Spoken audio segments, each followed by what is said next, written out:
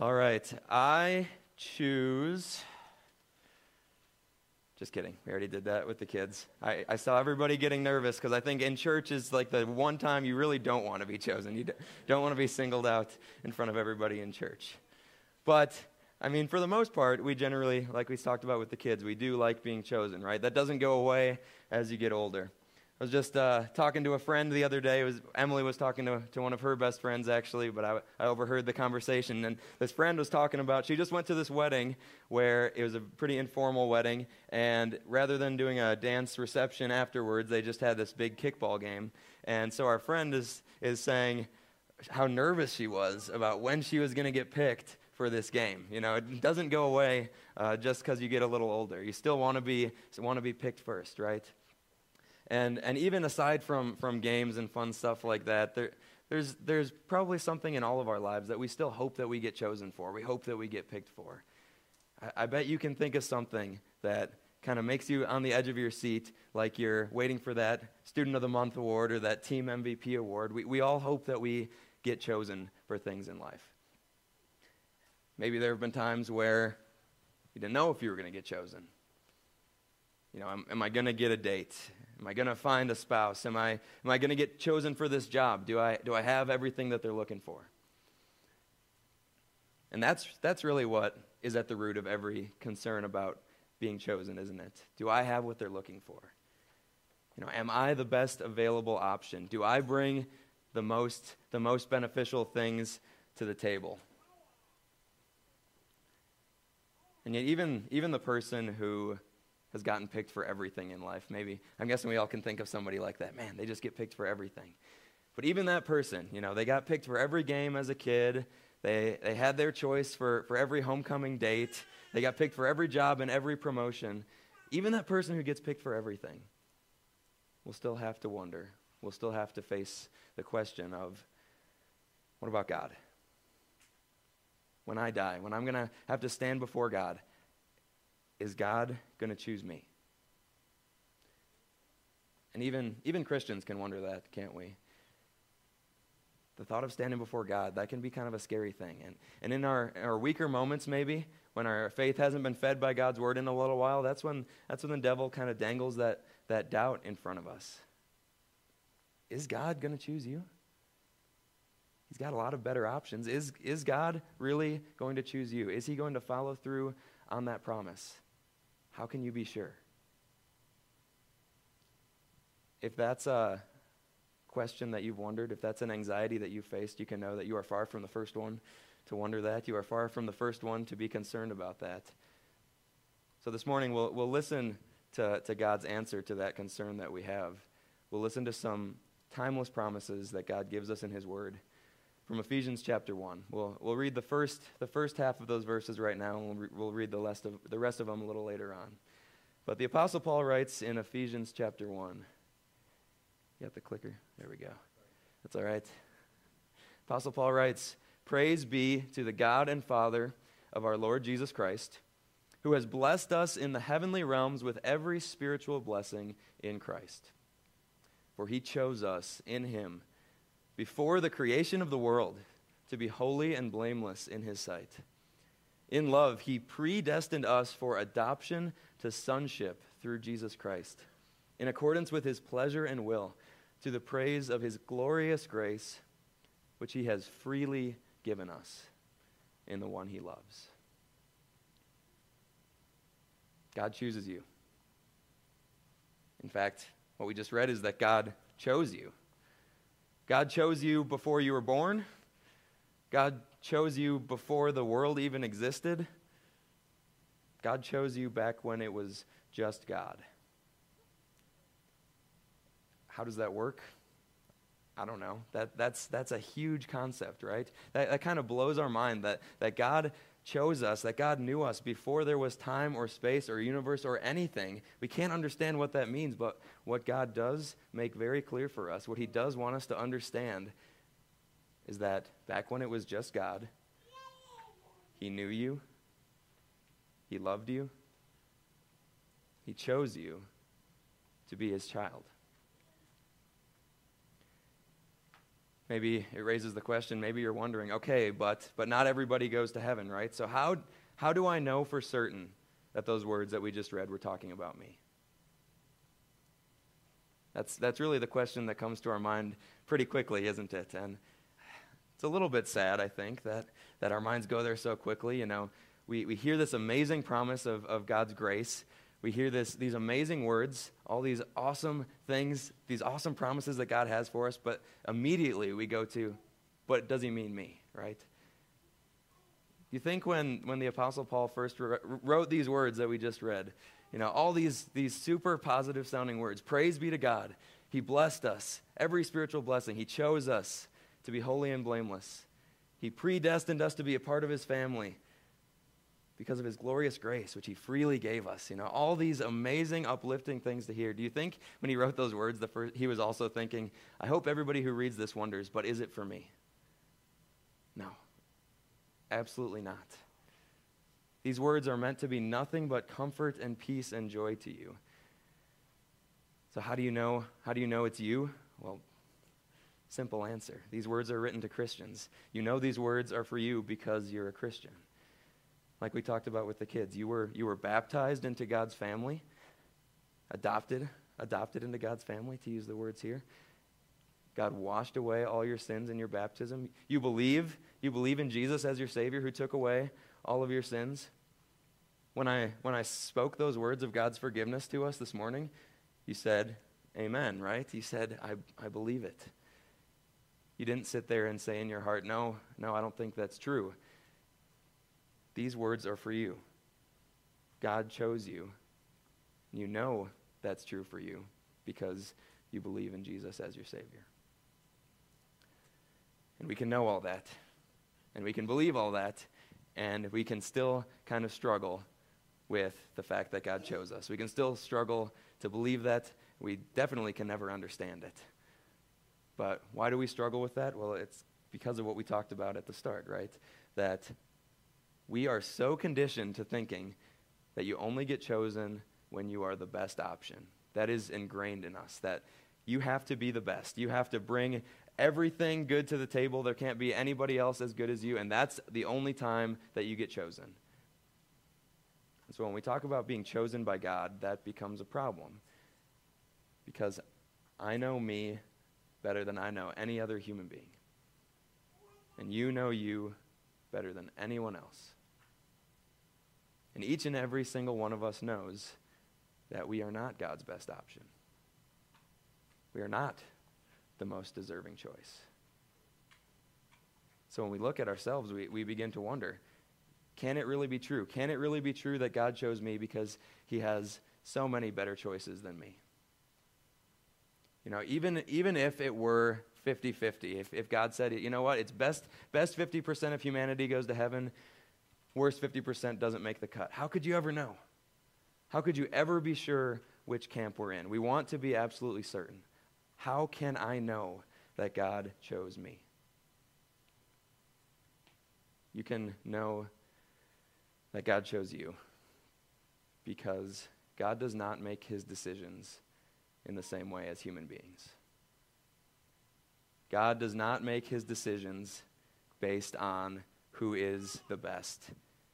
In fact, God did not choose you because you put yourself into this category of, am I a good person? God did not choose you because you're a good person. And I know we love to put people into those categories. You're either a good person or a bad person. God doesn't see it that way. In fact, God says there really isn't such a thing as a good person. God says there is no one who does good, not even one. And maybe we take exception to that. We say, no, there's bad people, and then there's people who are, but you know what? We play the comparison game, don't we? It's that we're less bad than other people. God's not interested in the comparison game. God says there's no one who is holy. There's no one who does good. There's no such thing as a good person. And it's hard. That's a hard thing for us to accept, but maybe we can think about it this way. Imagine if you have a child, whether it's your own child or one that you care about very deeply, and somebody does something intentionally, maliciously to hurt that child. I'm pretty confident you're not going to be going around telling people what a good person that person is, that person who hurt your child. In fact, it might be one of the biggest challenges of your life, one of the biggest struggles of your life to forgive that person. So now imagine what God sees in this world. If God loves and cares for every single person that lives in this world, what does that do to God every time that we mistreat one another? What does that do to God every time that one human being is hurtful to another? And now think of how often we mistreat one another, how often we hurt one another. So that's why God says, there's no one who does good. Or that's why God says all have sinned and fall short of the glory of God. So the question we're looking to answer is why God chose you, how you can know that God chose you. Well, what you can know is that God did not choose you because you were a good person. God chose you even though you are not. God did not choose you because you are good. God chose you because he is good. God chose you because of Jesus. No, we look at these words here, and sometimes maybe those words give us pause, right? Sometimes this whole concept of God choosing us before the creation of the world, maybe we don't talk about that very much because it's bigger than our brains, and so we just don't want to think about it as much. But if you can read these words and they stir up a little question in your heart, he chose us in him before the creation of the world to be holy and blameless in his sight. If those words aren't pure happiness to you, I bet you I know which two words you're overlooking. In him. He chose us in him before the creation of the world. God did not make some arbitrary or random choice of who was going to believe in Jesus or who was going to be in heaven. God made that choice in Jesus. God made that choice in the light of what Jesus did to make this world full of sinners right with God. In him. In him is the key to all of it. I mentioned that we would read through the rest of these words in a little while. We'll do that now, and there's a strong theme. There's a strong theme that runs through these verses that we're focusing on today. I'll try not to be too obnoxious, but I'm going to point out that theme as we read along. So we'll read again. Praise be to the God and Father of our Lord Jesus Christ, who has blessed us in the heavenly realms with every spiritual blessing in Christ. For he chose us in him before the creation of the world, to be holy and blameless in his sight. In love, he predestined us for adoption to sonship through Jesus Christ, in accordance with his pleasure and will, to the praise of his glorious grace, which he has freely given us through Jesus Christ, in the one he loves. In him we have redemption, through his blood, the forgiveness of sins, in accordance with the riches of God's grace that he lavished on us. With all wisdom and understanding, he made known to us the mystery of his will, according to his good pleasure, which he purposed in Christ, to be put into effect when the times reach their fulfillment, to bring unity to all things in heaven and on earth under Christ. Again, I tried not to be too obnoxious about it, but I think that theme was meant to be as obvious as we were making it there. Everything in our faith is in Christ. Everything is rooted in him. That was 9 verses, and that was 8, 9, depending on how you count them, reminders of what our faith is all about. Everything is in Christ. When we look at ourselves, that's when we start to wonder, did God choose me? Can God choose me? Would God choose me? Why would he? Am I good enough? But when we look at Jesus, when we stand at his cross, and we see how he made our sins and our shortcomings his own, then you know why you're chosen. If your sins are all on Jesus, then what's left on you? Just Jesus' perfection and holiness and worthiness. If your sins are gone, if Jesus took your sins away forever, then all you are is holy and perfect to stand before God. And then God's choice is easy, right? Because when God looks at you, God sees Jesus. When God looks at you, God sees a forgiven, holy, perfect child of God. So in him, that is how you know that God does in fact choose you. A few weeks ago, Emily and I went to a summer camp for kids for a full week, and it was this awesome thing where kids were doing two things for a full week that I think they don't do nearly enough. They were outside in God's creation for the whole week, and they were diving into God's Word. There was this awesome thing. But there was also, for the whole week, some of the usual kid shenanigans going on, and one of the things was being asked why again and again and again. Why are we doing this? Why are we doing it this way all week? And yeah, maybe that isn't just a kid thing to ask why over and over. I think we hear, like we hear this morning, we hear that God chose us, and we want to know why too. And the typical parent-to-kid answer, the exasperated parent after a dozen whys, eventually becomes, because I said so, right? God's answer to us of why he chose us isn't quite that, but it's just a little different. God says he did these things. Sorry, I skipped a couple slides there. God says he did these things according to his good pleasure, which means he did this because he wanted to. And maybe we say, well, God has all power. God knows everything. God can do whatever he wants, right? Exactly. God can do whatever he wants, and so that is what makes it so amazing to see the things that God chooses to do. God can do whatever he wants, but he chooses to love you. He chooses to show you his grace. He says he wants us to praise his glorious grace, as we read today. Of all the things you can know about God, he wants us to know about his love for us the most. He wants us to praise his grace. Why? Because that means we know his grace. That means we know what he did for us in Jesus. That is why God chose you. God chose you because he loves you. God chose you because out of all the things that there are to know about God, and there are a lot of them, and there are even more that you can never know and you can never understand, but out of all of those things, God wants to make it perfectly clear to you how much he cares for you, how much he loves you.